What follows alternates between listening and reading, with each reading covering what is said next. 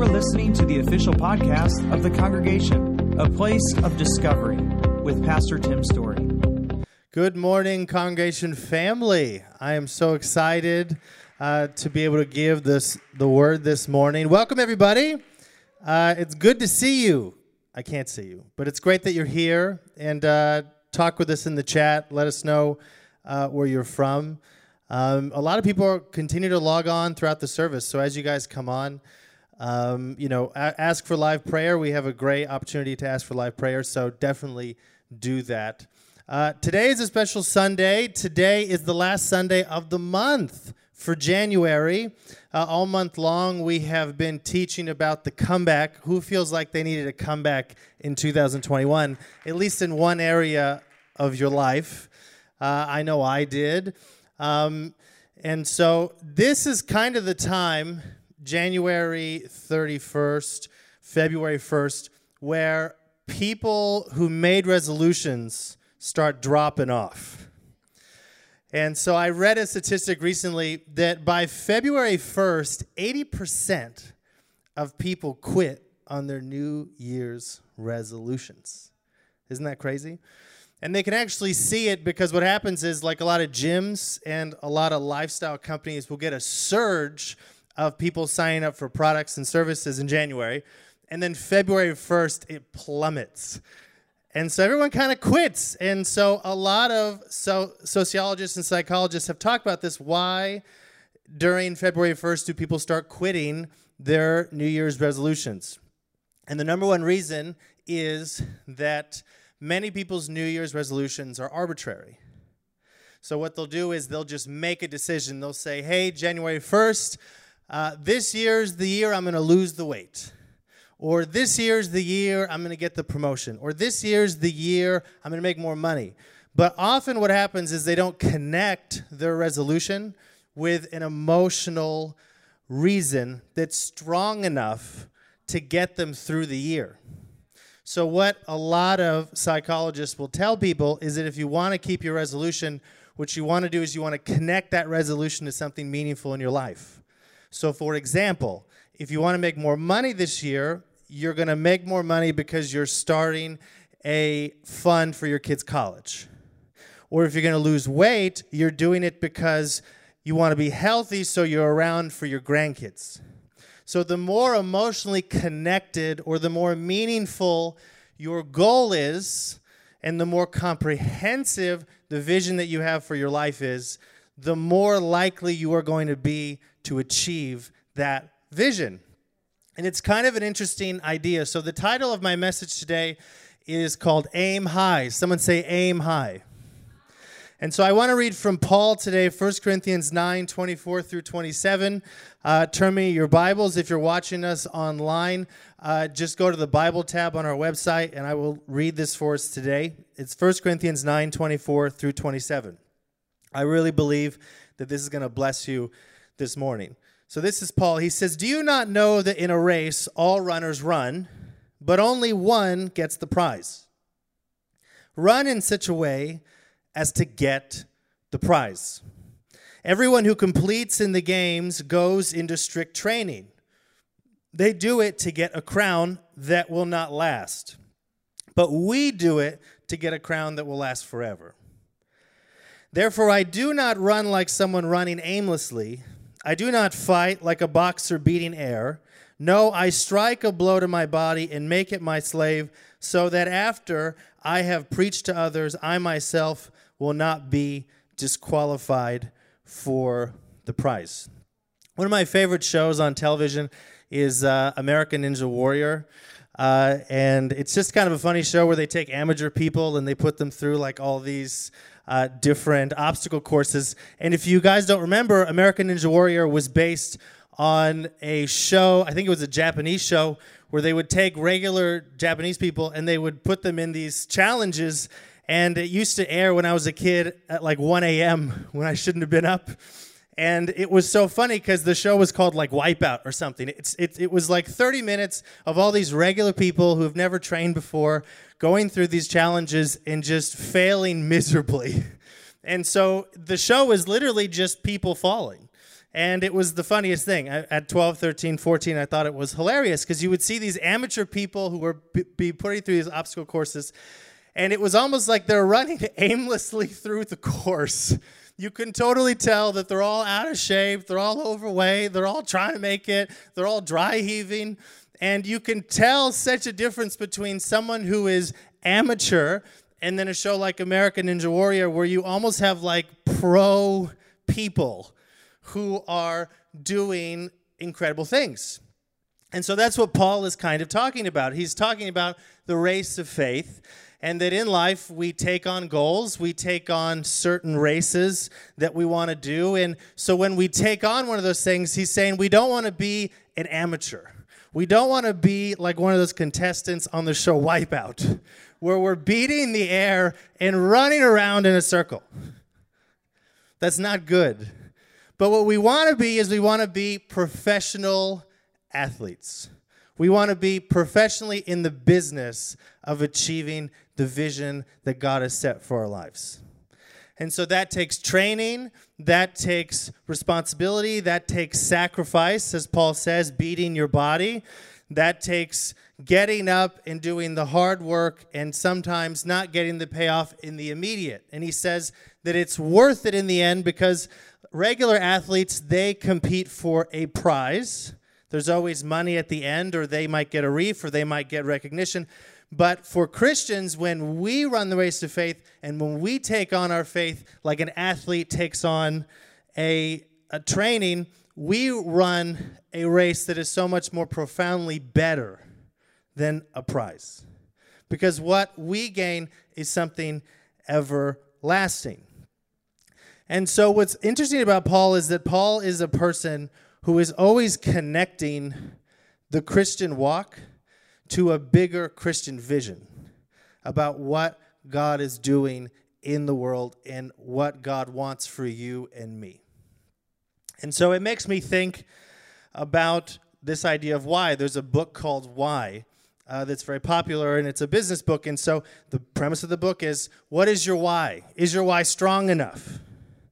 And Paul is kind of pushing us in the same direction. He's saying that what is your why? What is the vision of your life? Because the vision has to be strong enough to be worth the sacrifice of training hard so you might obtain the goal. I remember there was a teacher I had named Mrs. Atnip. She was my 9th grade English teacher. Super, super sweet lady. I went to a Catholic high school, and she was a Jewish teacher, and she was the sweetest lady of all time. And so she taught me how to write. I tell this story sometimes. In 9th grade, my favorite 2 classes was math and history. Math was easy, and history was interesting because you're just reading about what people had already done. But writing was not my area. I hated English. It was really tough. And I just didn't like it. It was complicated. As hard as I tried, I could never get higher than a B for some reason. And I just didn't like it. And so I think that Mrs. Atnip realized that I did not like English because I had a hard time achieving the ability to write. And so I remember we had a conversation one time, and she kind of challenged the class, and she kind of pushed us to say, why work hard to learn to write? And so the first answers were, I want a good grade. And then she would be like, why? Well, what does a good grade get you? Well, it gets me a good GPA. Okay, so why do you care about a GPA? You're 16 years old. It's just a random number. Why do you care? Well, I need to get into college because that seems to be what everyone's pushing me to do, and so college is important. And so you can't go to college without a good GPA, so I got to get an A in this class so I get the good grades, so I can get the high GPA so I get into college. And it's like, okay, so why do you want to go to college? Well, I would love to go to college because people go to college, have good jobs. Okay, so like, say you get a good job. What kind of job do you want to get? Do you want to just like have a job that you hate that makes a lot of money? Well, no. I want to have a meaningful job. Okay, so what does a meaningful job mean to you, 16-year-old Stefan? Well, I want to make a difference. I want my job to mean something. I want to make a difference in my job. Okay, why do you want to make a difference? And it was kind of an interesting conversation that I had with her, because what she was doing was she was pushing me on my vision for my life. And she was directly connecting the work I had to do in 9th grade English class with a broader purpose that I wanted to achieve. And so for her and me, while we were dialoguing, it became clear to me that I wanted to do something meaningful. I wanted my life to count for something. And in order to do that, I had to know how to communicate. And that required me to learn how to write a 5-paragraph essay. And it's an interesting story, but it was also a profound experience, because often where we struggle with is we have a lot of good ideas in life, to quote Pastor Tim, but God ideas are rare. And so I think that's one of the challenges of being a human being. We have a lot of good ideas. There's a lot of good things we could do. But without those ideas being directly connected to a broader, more meaningful vision, it's very easy to drop off. It's easy to not meet your goals. It's easy to give up on the resolutions. It's easy to feel like you're aimlessly punching air, as Paul says. Well, what is required? You're going to need a bigger vision for your life. Translation, what are you aiming for? What are you aiming for? And it's a question that I think human beings are essentially created not to have a lot of good answers to. I think left to our own devices, we struggle in this area. And we are constantly always looking for what our vision should be. I think that is very true. But part of the problem is we're finite beings. And so as humans, we're only as creative as to what our experiences have taught us. So if you're from a certain neighborhood, you often picture your vision or your purpose for your life as it relates to that neighborhood. You're kind of limited by your own experiences, right? If your parents had a certain relationship, all you know is that kind of relationship. So you begin to want that kind of relationship, but maybe you should trade it out. Maybe you should get a bigger vision. If you're around certain people with certain kinds of jobs, you start to think, maybe that's the job I want. If you go to a certain church and you're around a certain kind of mentality, you end up wanting and living out that mentality. And so human beings, I think, naturally have a hard time thinking about vision and purpose in a meaningful way by themselves. Which is also why I think that in Genesis 1, when God created humans, he created us to be in relationship with God. And that is super important. You know, everyone knows the story. God, a good God out of love, creates creation, right? In 6 days and rests on the seventh. And so he creates creation and he creates this world and he puts animals in there and he puts people in there. And what is the first thing that God does after he creates all creation and he rests? He puts human beings in charge of creation. It's kind of a wild idea. After reading chapter 2 of Genesis, you might question that decision because everything doesn't go very well. But that's what he does. He puts Adam and Eve in charge of the garden. But he also gives them instructions. And he gives them his will. And so God creates creation in such a way where human beings are supposed to have dominion over creation, but we have dominion over creation as it relates to our ability to reflect God's glory and take care of creation and take care of each other through the reflection of God's will on earth. And so the problem comes in the story of Genesis when Adam decides to do his will and not God's will. When he starts to have ideas that are mostly related to his insecurity and his flawed humanness, it's not so much that he just has ideas, but it comes from not a great place. He becomes insecure about the knowledge he doesn't know. And so when he's tempted by Satan, then he kind of falls for it because Satan plays to his insecurity. Satan says, you don't know. He plays to his ego. He plays to his insecurity. And then Adam begins to lose sight of God's will, and Adam starts to try to take control of his own situation. He starts to try to bridle his own ego and insecurities. And that's when he starts to make bad decisions.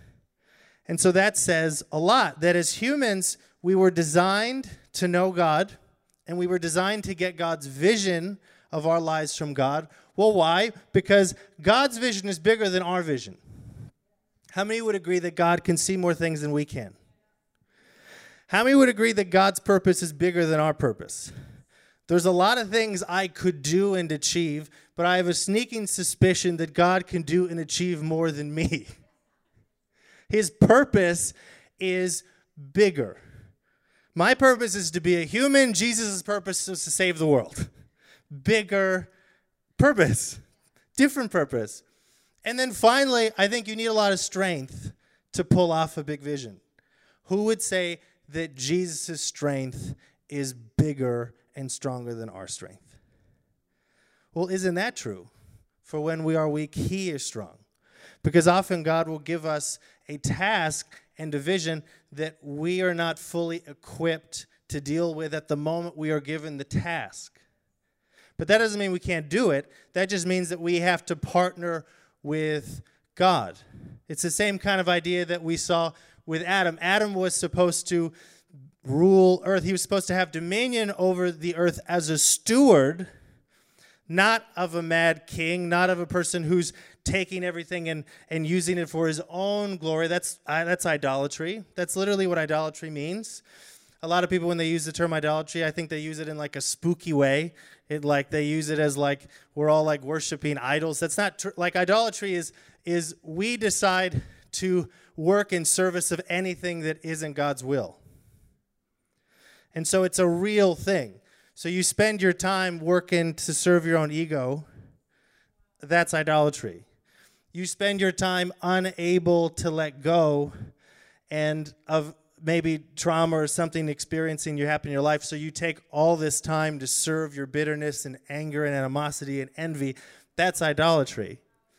And so we go wrong as human beings when we stop looking at God and we stop trying to live out his will, and then we start being idolatrous. When we start serving our own little problems and we lose sight of the distinction. And it's an interesting idea because stewardship, I think, comes at the grip of all this. And that's Adam's call to be a good steward, to be someone who takes care of, to be someone who puts his own desires on the side and is supposed to be the bigger man. He's supposed to be the person who is taking care of creation along with humans. That's what stewardship means. It means to put yourself in a situation where you are in control, but you're in control in such a way where you're serving the greater good. So what you're doing is not only good for you, but it's good for your spouse, it's good for your family, it's good for your neighbor, and it's good for your church. It's about connecting your own life to a broader sense of responsibility and vision in a way that's meaningful, that you can touch and actually will affect the outcome of your life and the lives of those people around you. Amen? And so when it comes to having an aim in life, it's so important that we understand our own limitations as human beings, and that sometimes we're going to get things wrong. We understand that there's a lot of good ideas that we could have, and it's also up to us, I think, to say yes to Jesus in the midst of that, and to begin to see how saying yes to Jesus can transform your life. And it's such an amazing thing, just as a pastor, to see somebody who really says yes to Jesus. It doesn't matter if they're 18 or 25 or 34 or 60 or 75. You can see somebody, and when they really say yes to Jesus, I mean, it literally transforms their life. I mean, it's complete transformation. And you start to kind of, you can ask yourself, like, why are they being transformed so radically? Like, what is happening to this person? Well, part of what's happening is when they say yes to Jesus, they're not only saying yes to Jesus, they're saying yes to certain things that come with saying yes to Jesus. So when you say yes to Jesus, what you are also doing is you're saying yes to God's purpose. So you're saying what I know about myself might not be the whole story. Because we all live a story. We're all living a story. I remember I met a friend of mine who was a girl not that long ago who I went to college with, and she was always like the pretty girl in college, and she was kind of living her little bachelorette life, which is cute when you're 22. But then I met her at 30, and she was still living her little bachelorette life, and it was a little weird. You know? Or like I not that long ago, I met a friend of mine, too, who was an artist in college, and so they were Mrs. Artsy. Everything she did was so artsy. Everything was a poem. Everything was a piece of art. And then I talked to her a year ago, and she's still Mrs. Artsy. She still hadn't had a job yet. I'm like, oh my gosh, you're 30 years old and you haven't had a normal job? What economy are you living in? The rest of us are out here hustling. Who can afford to be an artist in 2021? Do it on your own time. Some of us have to build things. You know what I mean? And you see that in some people, they get stuck living in their own little purpose. And when they miss the point that saying yes to Jesus means saying yes to Jesus's purpose over your purpose. Because your purpose might not be the best purpose. Because you might be missing some things. And so there's something healing when you can go to your Creator and you say, I got 60% of it, God. I need you to fill in the rest. And how powerful that can be when God gives you the rest.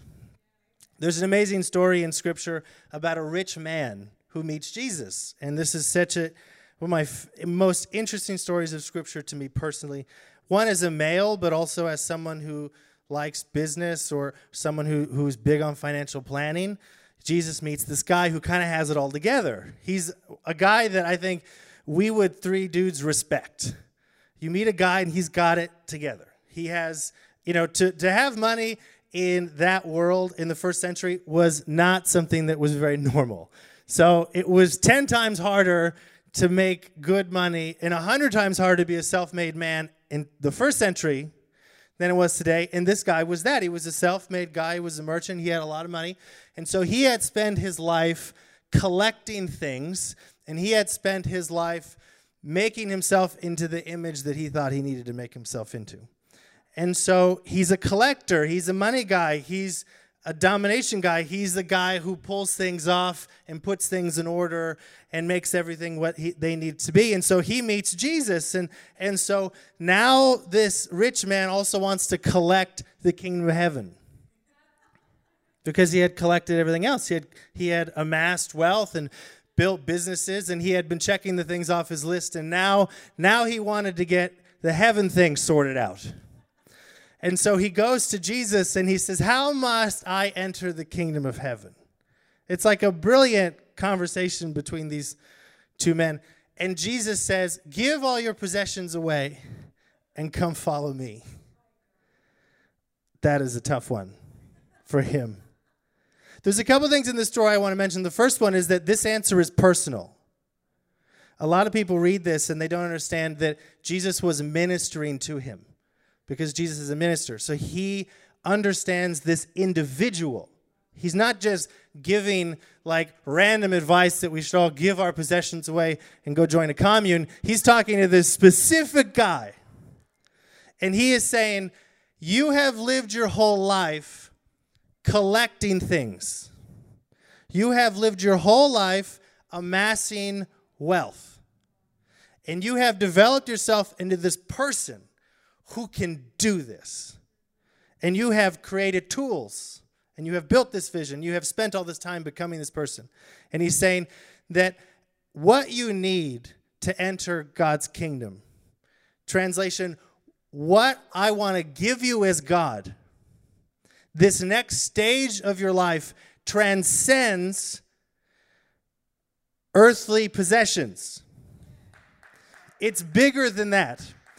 So I'm going to challenge you to change your mentality, man who's collected everything, and tell you that what I want to give you, you cannot receive unless you are willing to give up that old vision.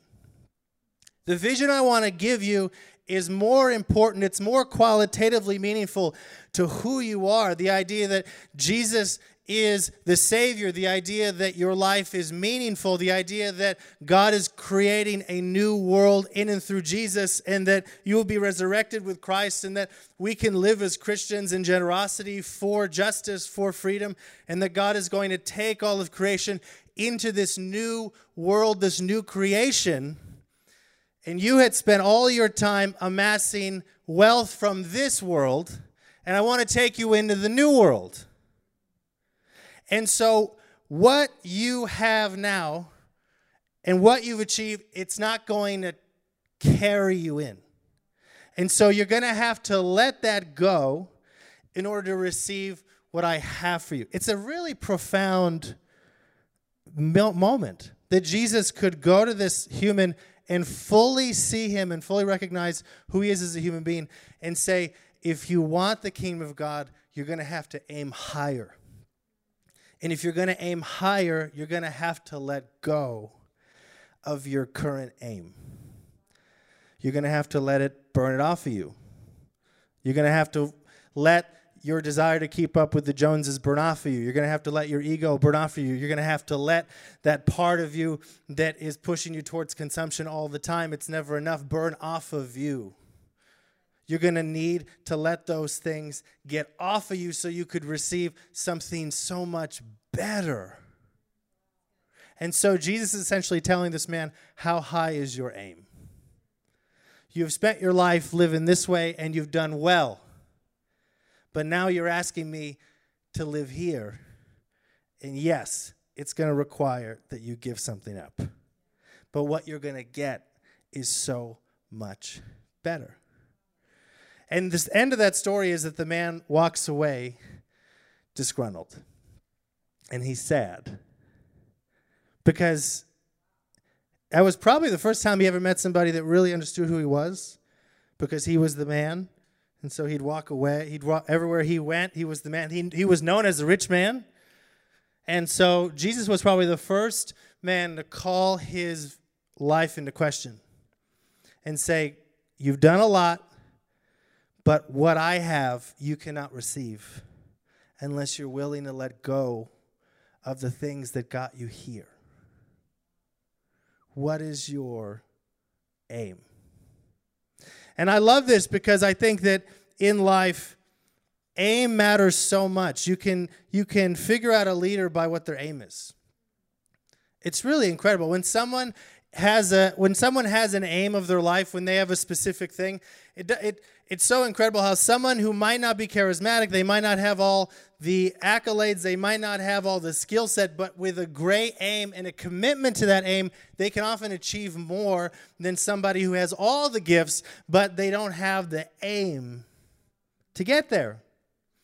And so that is what I believe Jesus is challenging us to do, is when we say yes to him, what we are doing is we're saying yes to his aim. We are saying yes to his purpose. We are saying yes to his grace. We're saying yes to his vision. We are saying yes to what he wants to do in our lives, how he wants to use us, and how we can partner with him in resurrection.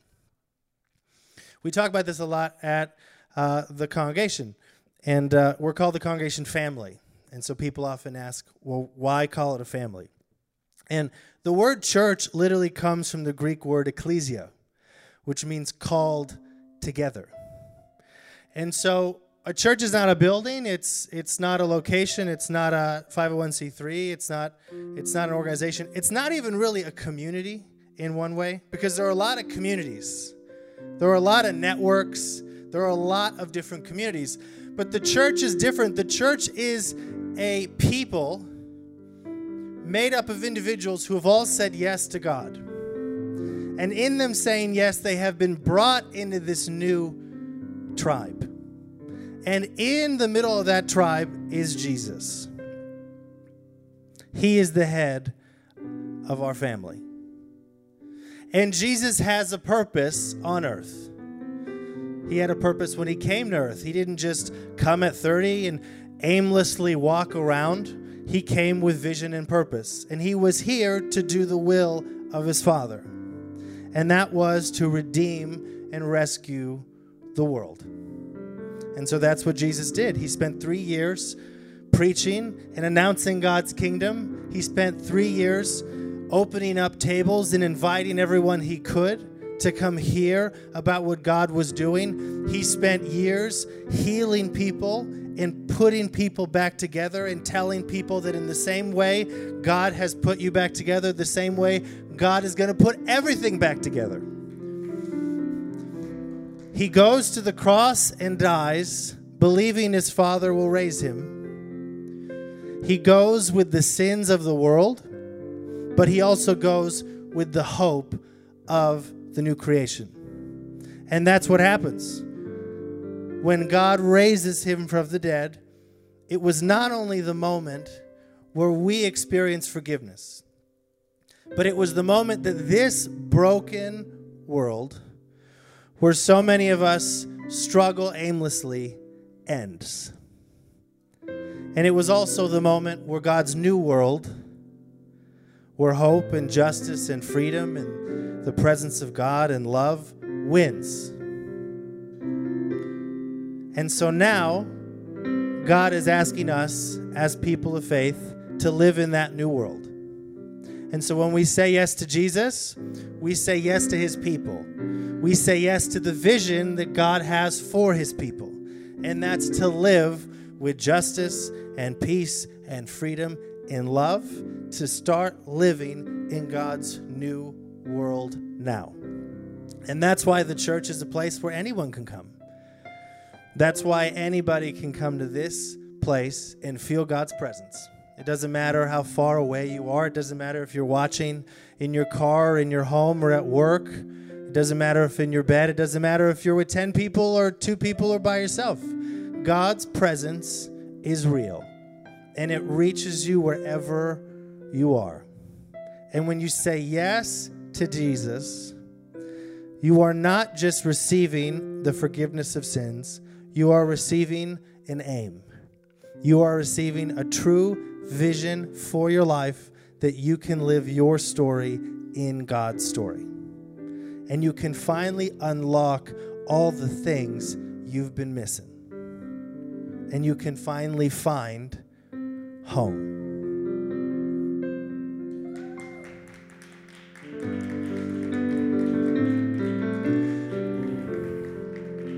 I just want to pray for everybody before I end this message. Father, thank you so much for every person who is listening today.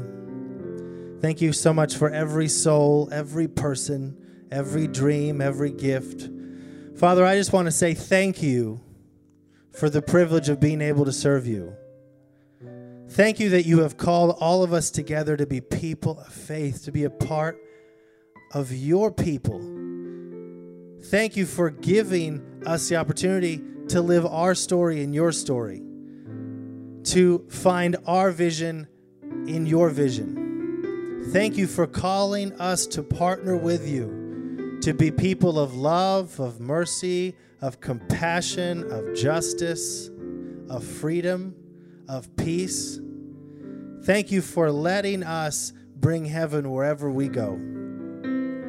Father, empower us this year to aim high. Let's aim high in our personal lives, in our financial life, in our spiritual life, in every area of our life. Because, Father, you don't exist in one area, you exist in all areas. You didn't just call us personally to you, you called our whole lives. You called our bodies, our finances, our spirit, our gifts, so that we might live in accordance with your will, and that we might see the goodness of you reflected in every corner of the world. In Jesus' name, amen. Thanks for listening to the Congregation podcast. For more information about the Congregation, including gathering times, locations, and how you can give and support the community. Check us out online at www.congregationchurch.org.